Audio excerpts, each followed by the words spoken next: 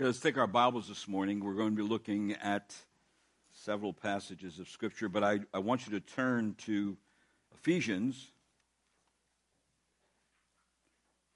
chapter 6 and verses 18 through 20. And the Word of God says in Ephesians chapter 6, verse 18 to 20,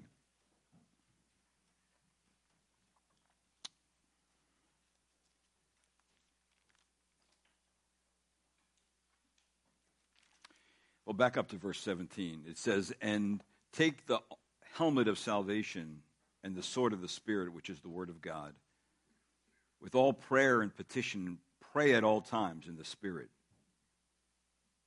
With this in view, be on the alert with all perseverance and petition for all the saints, and pray on my behalf, that utterance may be given to me in the opening of my mouth to make known with boldness the mystery of the gospel, for which I am an ambassador in chains, that in proclaiming it I may speak boldly as I ought to speak." Let's pray. Father, this morning I thank you for the Word of God. I thank you, Lord, for just this time that we can continue to look at what the Bible says concerning spiritual warfare and how to resist the enemy. For we know, Lord, that all of us need to be informed as to who is against us and what is against us. We are dealing with our flesh, our remaining corruption. We're dealing with the world and its system of thought that is against us. And we are dealing with the enemy and his minions that are against those who are in Christ. And so I pray, Lord, that you would allow us to not only recognize, but be able to resist when he does come against us, when he does manipulate the truth and lie to us. Help us to know how to detect when he wants to present half-truths in a way that sound true, and we be able to detect that as your children. And I pray this in Christ's name. Amen. So this morning, I am really springboarding off the passage of Scripture in the Bible where it does tell us that we are to resist the enemy. That's part of the exhortation, the obligation for Christians to resist. And of course, that means, as it says in 1 Peter 5:9, which I've been looking at this whole time, to resist him, that's the enemy, firm in your faith, or firm in the faith. And so this morning, I'm going to be continuing on the sixth one. The ones that we've had already were to resist him, the adversary, in the faith. Secondly, second way of resisting the adversary is by discerning your strengths and weaknesses and tendencies towards sin, and then fighting against him with the Word of God. Thirdly, it's that of to resist the antagonist by maintaining a sanctified imagination. And then fourthly, a fourth way to resist the adversary is by putting off sin and putting on righteousness. A fifth way, which we looked at last week, was that of resisting by putting on Christ. And looking at a passage of Scripture from Romans, which it said there, "The night is almost gone, the day is near, therefore let us lay aside the deeds of darkness and put on the armor of light. Let us behave properly as in the day, not in carousing and drunkenness, not in sexual promiscuity and sensuality, not in strife and jealousy." But here it is, put on the Lord Jesus Christ and make no provision for the flesh in regard to its lusts. And so we also noticed last week that to put on our armor, to put on Christ, means Christ is our armor. He is the truth. He is our righteousness. He is our peace and good news. He is the faithful one. He is our salvation, and he is the Word of God. And so today we're going to be looking at the sixth way in resisting the enemy, and it's the way of to resist him by warfare praying. We have already learned that spiritual sobriety will be important for two aspects or two specific purposes found in 1 Peter, and that was in 1 Peter chapter 4 and verse 7. If you care to look there in 1 Peter 4:7, because that's the passage that I've been looking at, the book that I've been preaching through. It says in chapter 1 and chapter 4 and verse number 7, it says, "The end of all things is near, therefore be of sound judgment, sober and sober spirit for the purpose of prayer." So prayer becomes a very important and a vital thing for all Christians to be involved with. And of course, the second purpose found in chapter 5 and verse number 8 was to be of sober spirit, to be on the alert. Your adversary, the devil, prowls about like a roaring lion, seeking someone to devour. So we see very clearly that we are to keep awake. We are to keep alert with all our faculties under control in order, for this reason, to give ourselves to public and private prayer. Now, when the church first began, recorded in the book of Acts, there were several means of grace that God established right in the beginning in order for a body of believers, wherever they may be in the world, whether it be small or large, to become strong and stable and mature. It included learning the apostles' doctrine, fellowship of believers, meeting together as believers, and then the breaking of bread, that's the Lord's table, and also a meal would go with that, and then corporate prayer. It was the public meeting together to pray, that the body would meet together and pray. So Christians, really having believed in Jesus Christ for salvation, have a new standing before God because of Jesus Christ and his sacrificial death.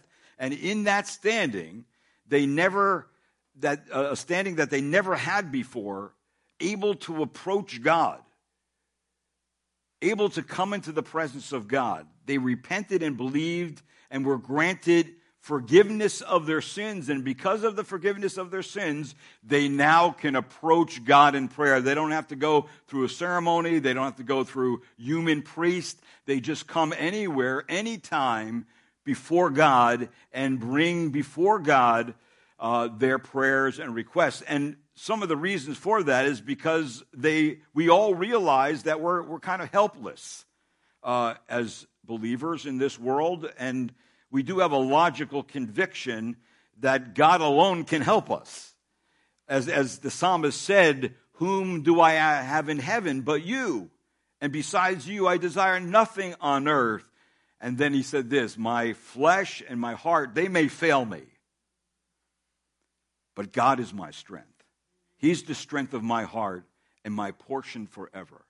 So in a very real way, we feel our weakness, and at the same time, we know that we really get our strength from our fellowship with God and with believers and in that time of prayer. So warfare praying is of vital importance for the Christian during their sojourn on this earth. That Christians can actually call unto the living God, and they know that he will hear them and answer them according to his will. He's available. There's no busy signals when you call unto God. There's no machines with a metallic voice saying all lines are busy now. God is not busy. He's ready and open to hear the prayers of his children, of his saints. So you'll never hear from God that he's not there.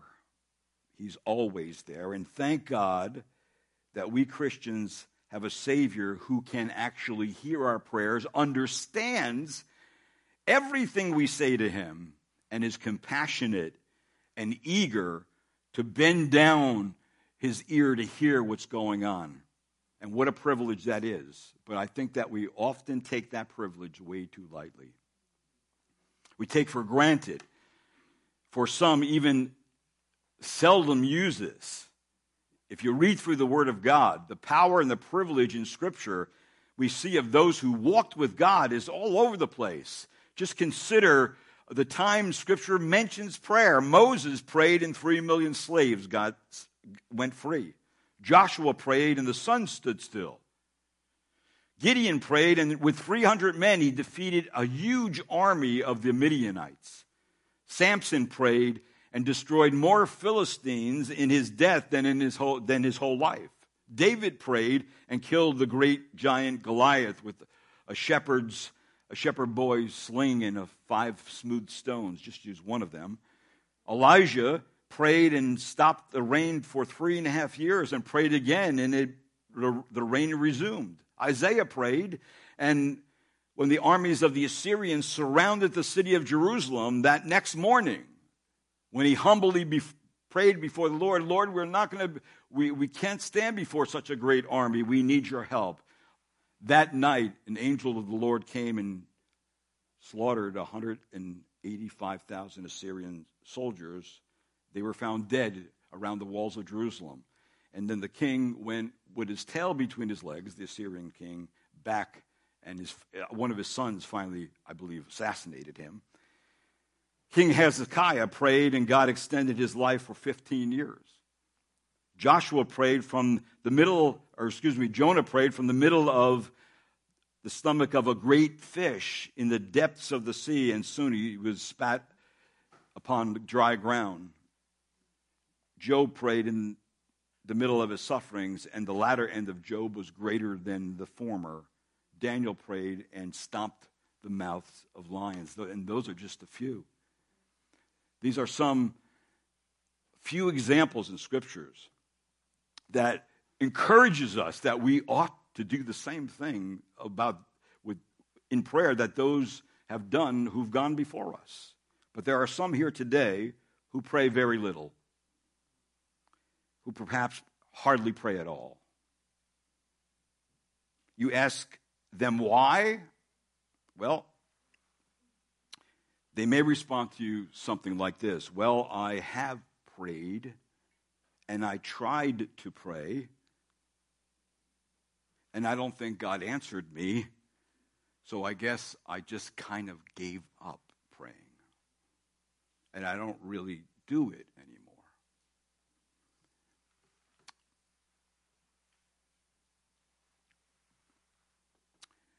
This man said here that some of the reasons why we really don't pray is because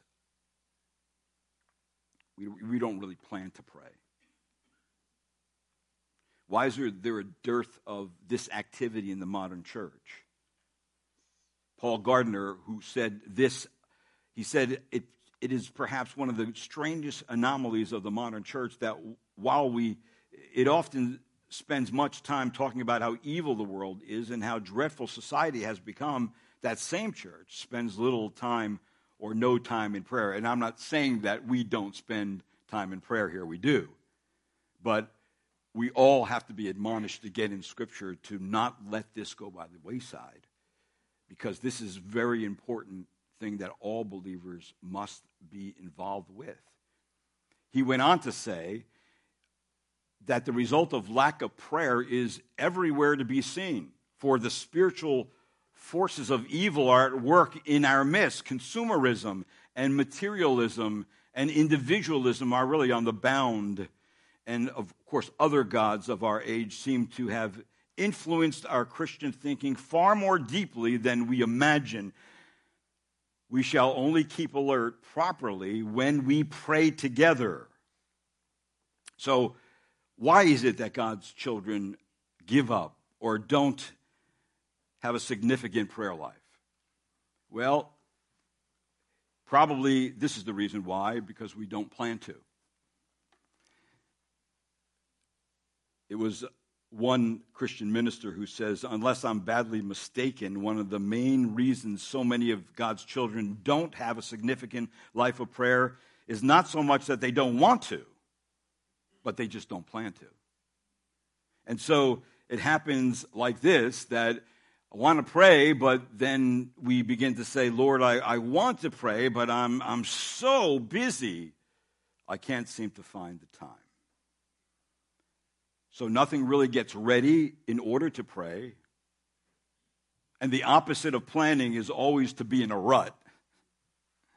Unplanned prayer brings our spiritual life to its lowest ebb in vitality. So the admonition has to be, let us take time this very day to rethink our priorities and how our prayer life fits in. We have to make some new resolve today. Try some new venture with God. Set some time. Set a place. Choose a portion of Scripture to guide you through that. Don't be tyrannized by the press of busy days. We're all busy. We're all not from pillar to post. It seems like the information just presses on us so much that those things that we carry around with us all day, that chip and beep and vibrate to let us know something's trying to get a hold of us. What a distraction it is. It's not a bad thing to just shut the phone off.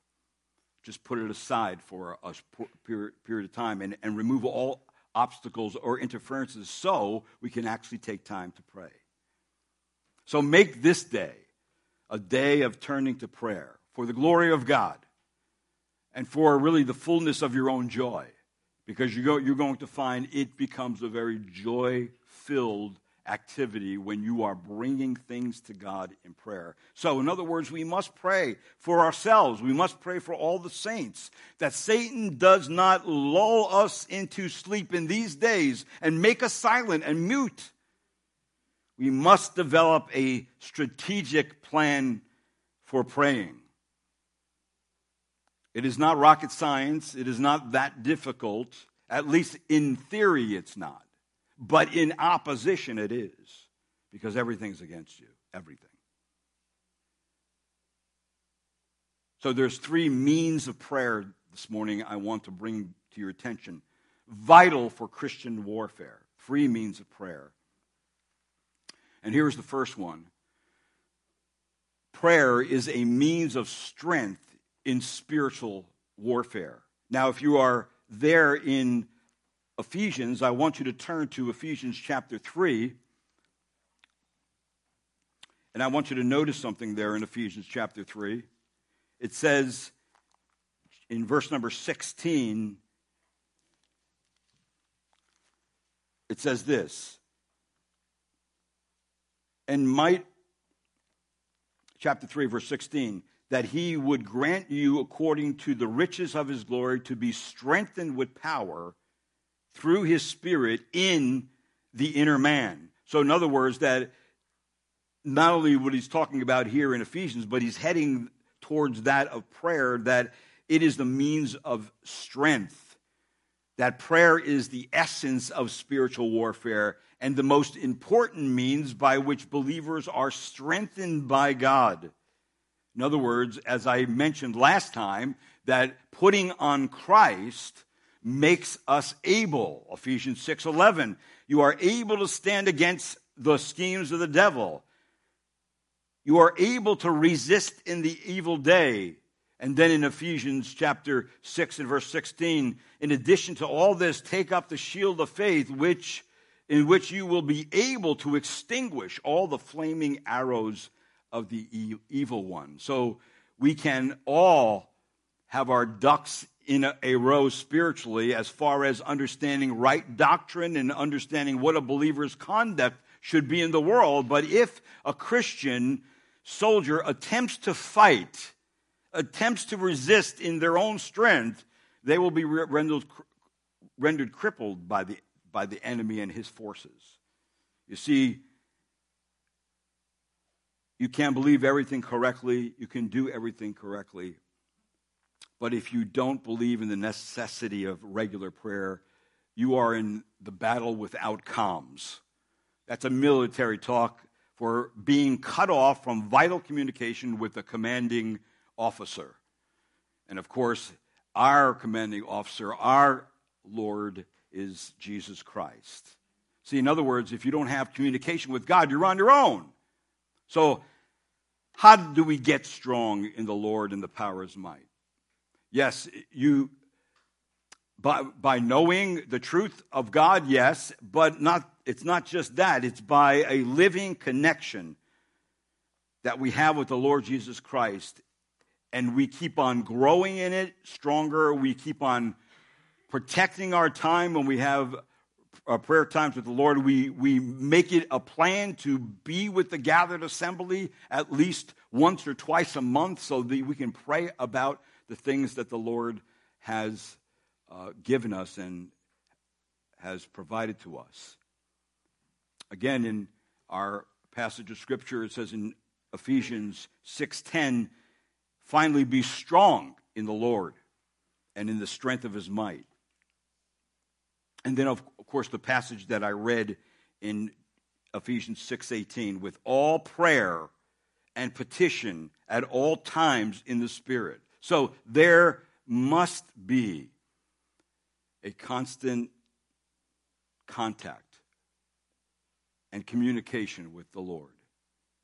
Christians must maintain an intimate relationship with the one who died in their place, the one who's making intercession right now in heaven for them. And that relationship is maintained by prayer. And for your information, if you did not know this, and you probably didn't, that out of the 155 verses in the Epistle of Ephesians, 31 verses are on prayer. That's quite a bit. So Christians, once you put your armor on, once you put on Christ, you are not yet done. We must now put on our armor with prayer. And why is that? Because prayer shows our dependence on our Lord. Prayer means that we are in a living relationship with our God. Prayer demonstrates that the Christian soldier is not attempting to fight in his own strength and power. So Christians do not possess power gained through some driving energy on their own, or some polished skill that they have, or some trusted methods that they've possibly used in the past. No, believers gain and maintain power for spiritual warfare through prayer. Dr. Roskop, a professor at the Master's Seminary, when I was preaching through Ephesians, I mentioned that he said that we make fools of ourselves, setting ourselves up for mediocrity, emptiness, and disaster if we do not insist to be much in prayer, whatever the cost. And there is a cost. The cost may be a little less time to eat dinner. It may be coming home from work a little earlier. It may mean getting up earlier in the morning, less time to watch your favorite programs or to surf some social media sites. There will be some denial of self, some discipline of the flesh, some moving around of the schedule in order to be persistent in prayer. Trials, suffering, spiritual warfare all have some connection to affliction, trouble, and friction. Though it's hard to accept at times that these are not ideal situations. The reason why is we do not become strong devoid of troubles and problems. We just don't. The opposite is true. Nature even tells us this. A tree planted in a rainforest is never anchored and can be toppled even by a moderate wind. By contrast, a mesquite tree that's planted in a dry desert is threatened by a hostile environment. How does it survive? By driving its roots down more than 30 feet into the earth, seeking for water. By adapting and adjusting to harsh conditions, the well-rooted tree becomes strong and steady against all assailants. Christians are like these two trees. Those who learn to stand strong in the faith and conquer their problems in the strength and the wisdom of the Lord, they are the ones who are better anchored and better able than those whose roots have not gone down deep into truth and have not been trained by troubles. So, brethren, it was the Lord who told us in the scripture mentioned in Luke 18. It reminds us that we are weak without prayer. If we don't pray, we will faint. Luke 18:1 actually says, now he was telling them a parable to show that all times they ought to pray and not faint. If you don't pray, you will lose heart and you will not be able to fight. Now, we have all, I think, experienced that at some point in our Christian walk because we are all in the same boat, right? We're all in the same world, in the same context as far as where we live, and so we know that it's difficult to plan this into our life and protect it and keep doing it, be persistent in it. So what is the character of your prayer life? What place does it actually have in your daily routine? What place does public prayer meetings have in your weekly schedule, in your monthly schedule? So if we don't pray, you and I will be weak and faint. Yes, you will and I will get weary in the midst of spiritual battle. The very fact of battle means weariness. But we don't have to be weak and faint in the sense that we give up. You want to be strong in the Lord? Being strong in the Lord, Christians can show that they are in touch with Jesus, the commander of the troops. That Christians are to put on the whole armor of God while maintaining constant contact with God in prayer. Now, what are some of the noticeable characteristics of warfare in prayer? Well, there are, in the three means of prayer, that we see that the Bible says that prayer is a means of strength and in spiritual warfare. Some of the characteristics are, number one, warfare prayer is multifaceted. Now, if you turn to Ephesians chapter 5 and verse number 18, you will see that it says in the scriptures, with all prayer and petition. So that means that all kinds of prayers we are to pray, the commitment to prayer, all raises the soldier to a state of real urgency, the means of all forms and all kinds of prayer. In other words, there's closet prayer. That's a private prayer. There's public prayer. Pray with the church body and in prayer meetings. There's heart prayer.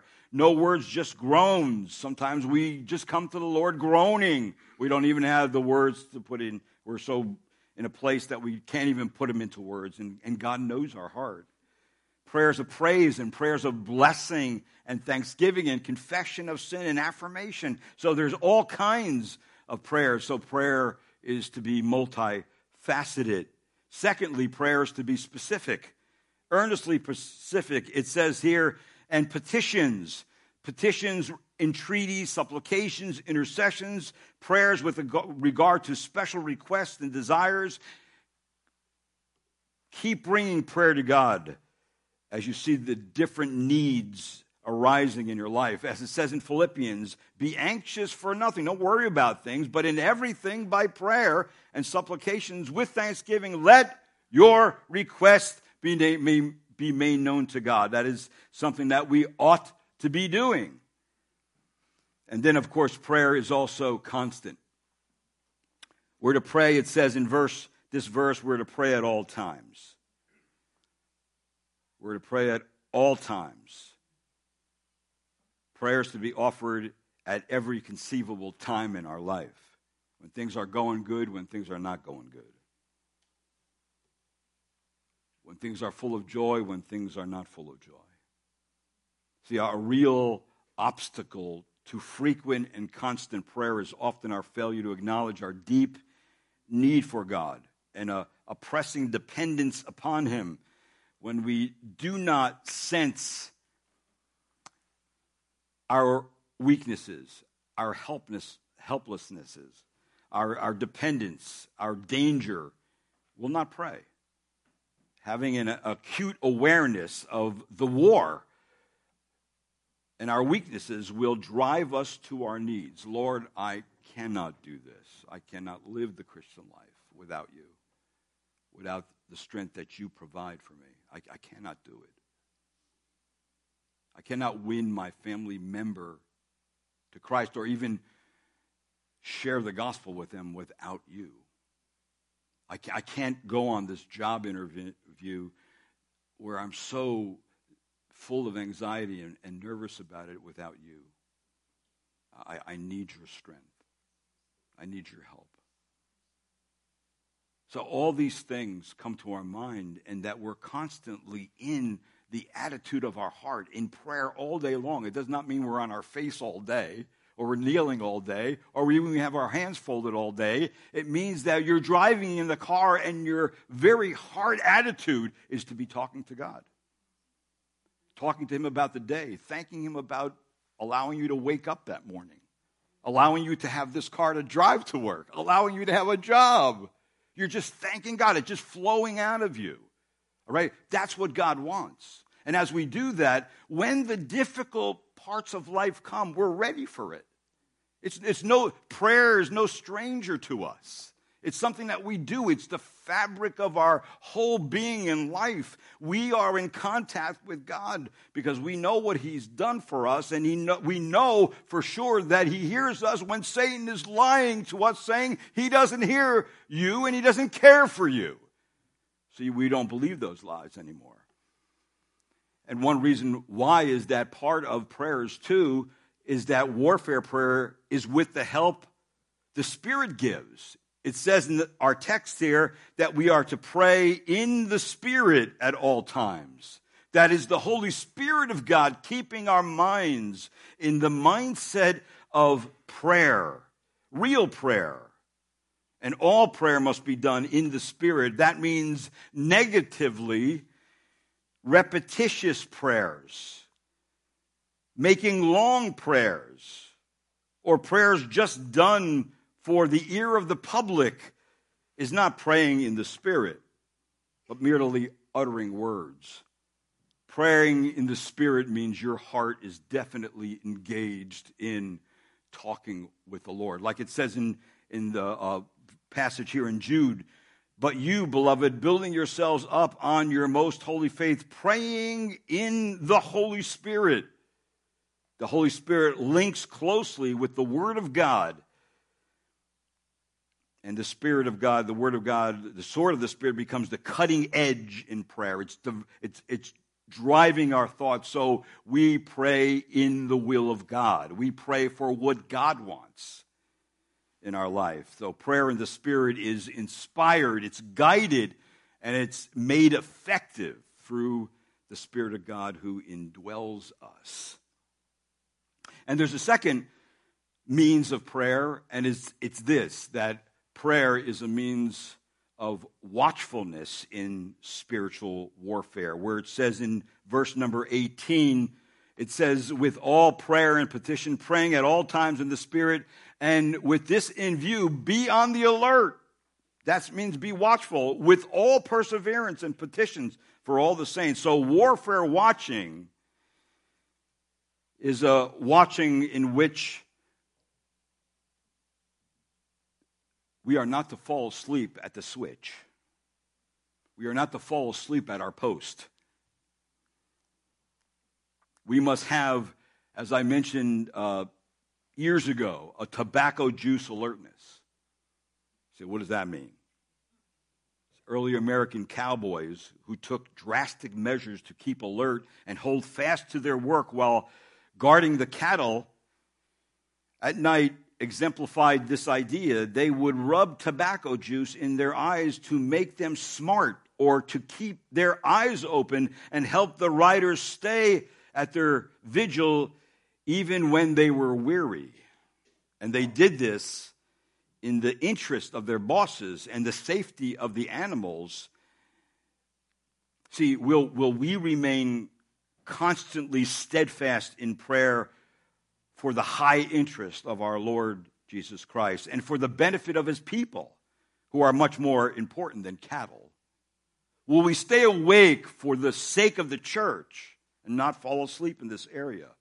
See, we are not to give up, to become discouraged when answer to our prayers are delayed. Because sometimes the answer to our prayer is wait. Sometimes the answer to our prayer is no. Sometimes the answer to our prayer is yes, but not in the way you thought it would be answered. See, we should never give up our responsibility. See, and the reason why is because God knows how to and when to answer prayer. Our responsibility is to keep on praying and to trust God completely for the answer according to his will on his own time. And believing when he does that, it's the right time.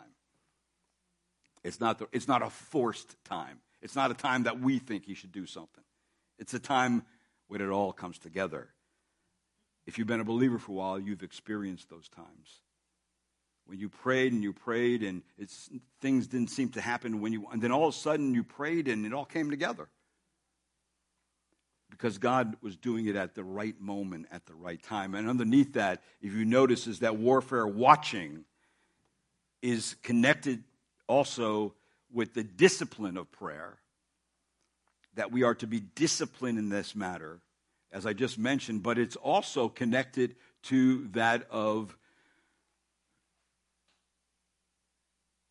we are concerned about the needs of others. That's something that's very vital for a Christian. It says there in our passage, verse 18 of Ephesians 6, that we're to give petitions for all the saints.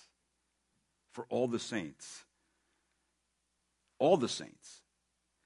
So in other words, that our first priority on our prayer list is the church, is believers, and the work believers ought to do. Saints actually describe something that has happened to us, that we have been set apart for God. We are his. We are his property. We are his holy people. We are saints. We are faithful. We are in Christ. We are chosen in the beloved. We are adopted into the family of God. We are his children. God is going to listen to his children. We are a special group of people. And so the church ought to be praying for that special group of people. We ought to be praying for each other. So we pray for the saints. And when we pray for the saints, we pray for the sick. We pray for the elderly. We pray for the deacons and the elders, for the widows and the single moms and the young parents and the teenagers. We pray for healing and jobs. We pray for traveling mercies and all things that are on our minds and are involved in our community. Some saints are in particular stress and difficulty. We must pray for them also. We should pray that they would stand firm in the faith. That would be one thing that was connected to the armor of God. Matters like truth, matters like righteousness, matters like readiness of the gospel, matters of the realities of salvation, the word of God, prayers that we offer up to God that will drive back the enemy, that saints would be strong in the Lord, we would pray, and the strength of his might, and that they would stand firm when things get tough. A one-person army will soon be defeated. We must fight against the individualistic mindset that we are all prone to in our culture in America. It's really not about you, and it's not about me. It's about us. It's about the people of God. And to make that shift in your mind will actually drive you to prayer, because I now know that I'm responsible to pray for other people.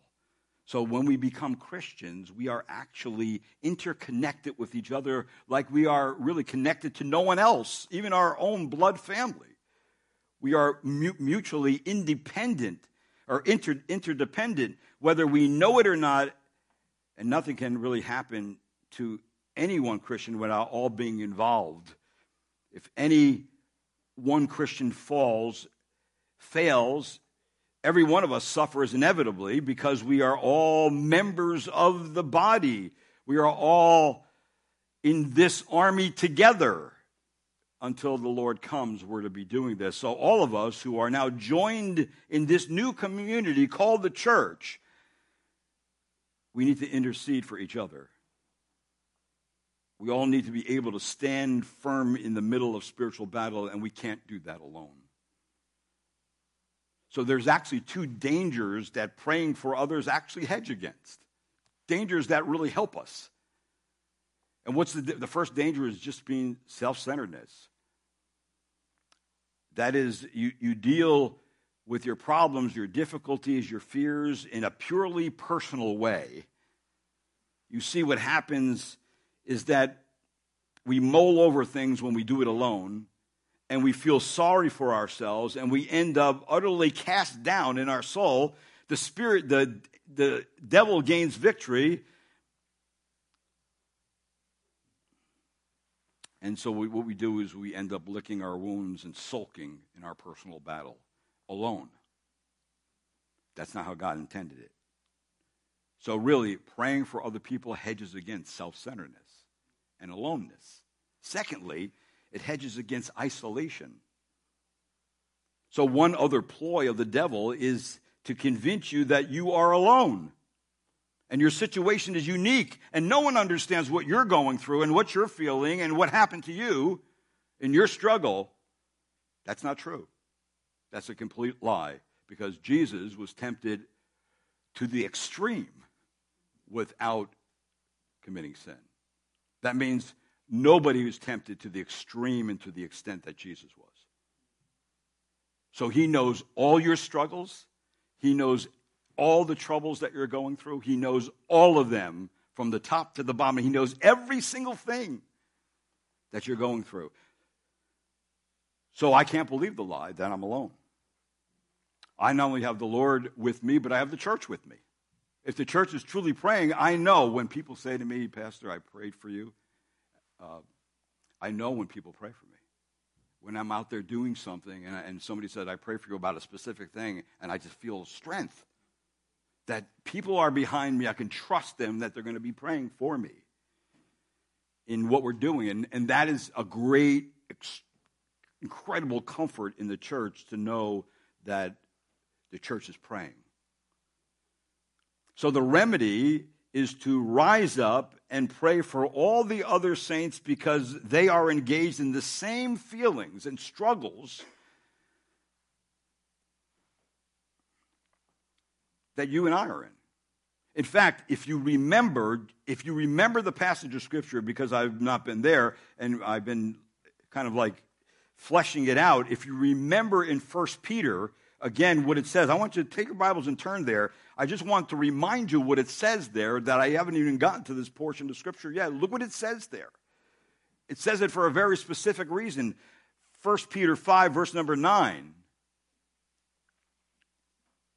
It says this, but resist him firm in your faith, knowing that the same experiences of suffering are being accomplished by your brethren who are in the world.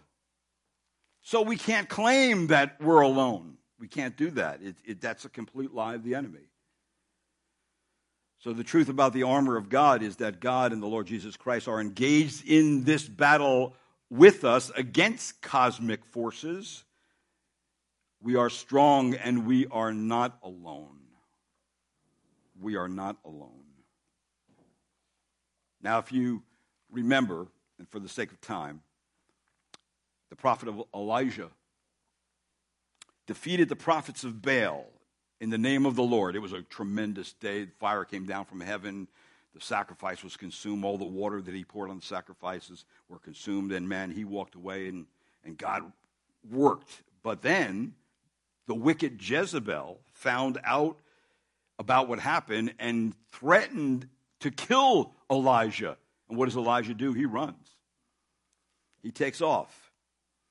Matter of fact, he runs and he says to the Lord, Lord, kill me. Take me out of here. The Lord cared for him, though in this way, he sent ravens to feed him with food, to give him water, and to give him a good night's rest. And sometimes that's all we need spiritually. Sometimes that's all we need.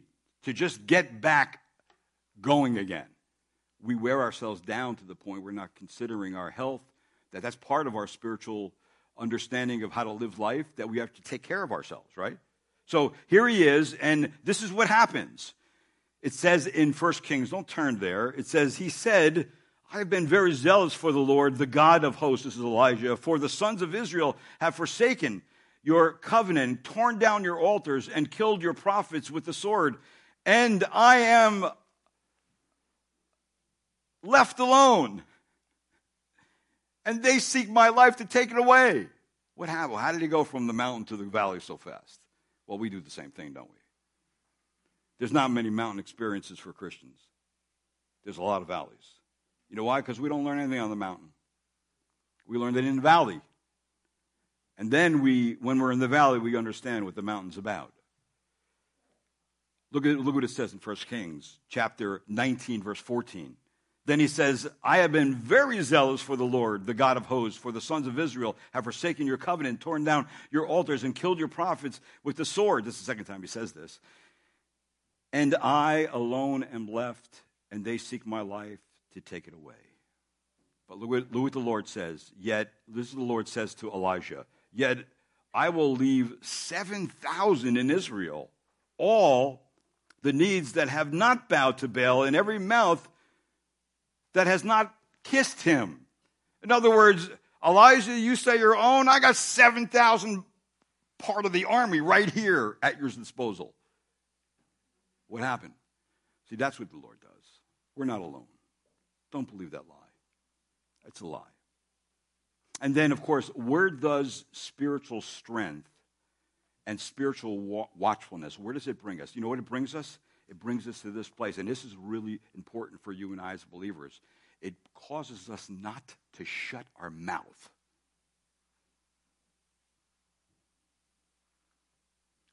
What do I mean by that? It gives us boldness to live the Christian life, but also to speak for the Lord. Look at the passage, back to Ephesians. Look what it says.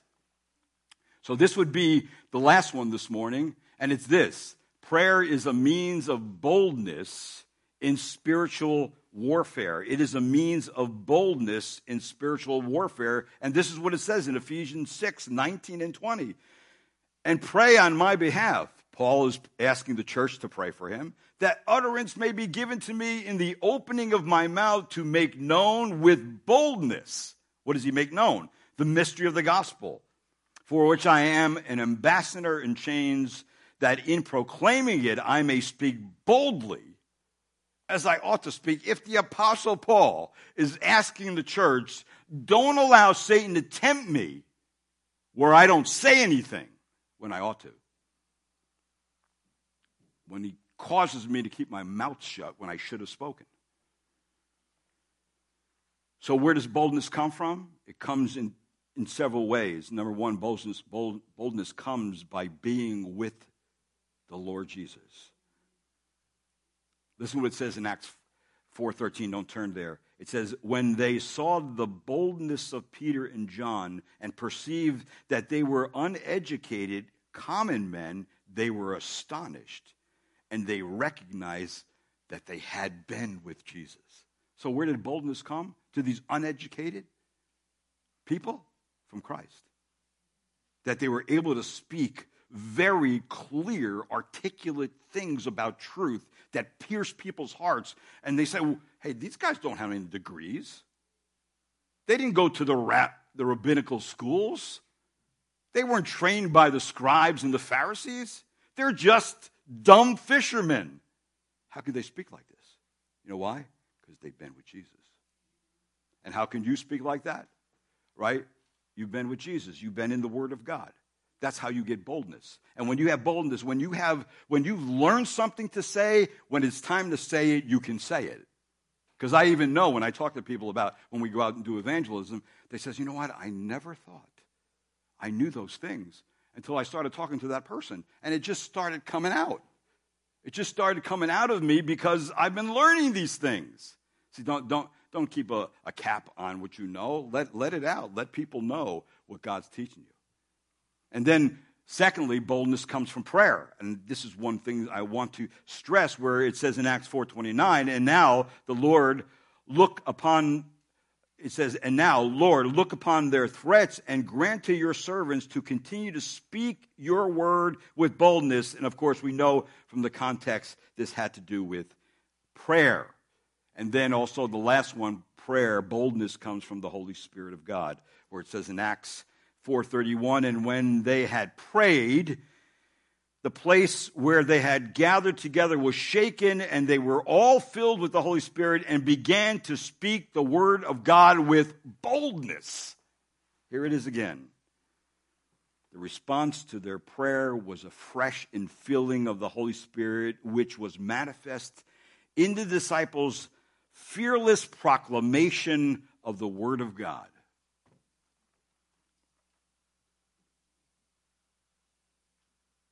Prayer is the most thorough test of faith because it reveals to you and to me that we are growing in the knowledge of God, in the knowledge of his plan, and are ever being conformed to them and bold in speaking about them.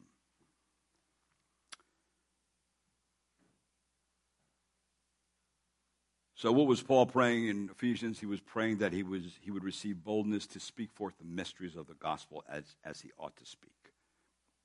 That's what he was praying. But there's a paradox in prayer. And what that paradox is kind of like, it reveals to the enemy that we are totally dependent on God because we do not have supernatural wisdom and power. That must come from the Lord. It cannot come from anywhere else. So here are the things that are important for you and I, that prayer is a means of strength in spiritual warfare. It's a means of watchfulness in spiritual warfare, and it's a means of boldness in spiritual warfare. Here's a quote that I want to end with from Samuel Chadwick. And he said this: "The chief concern of the devil is to keep Christians from praying. He laughs at our toils, he mocks at our wisdom, but he trembles when we pray." Let's pray.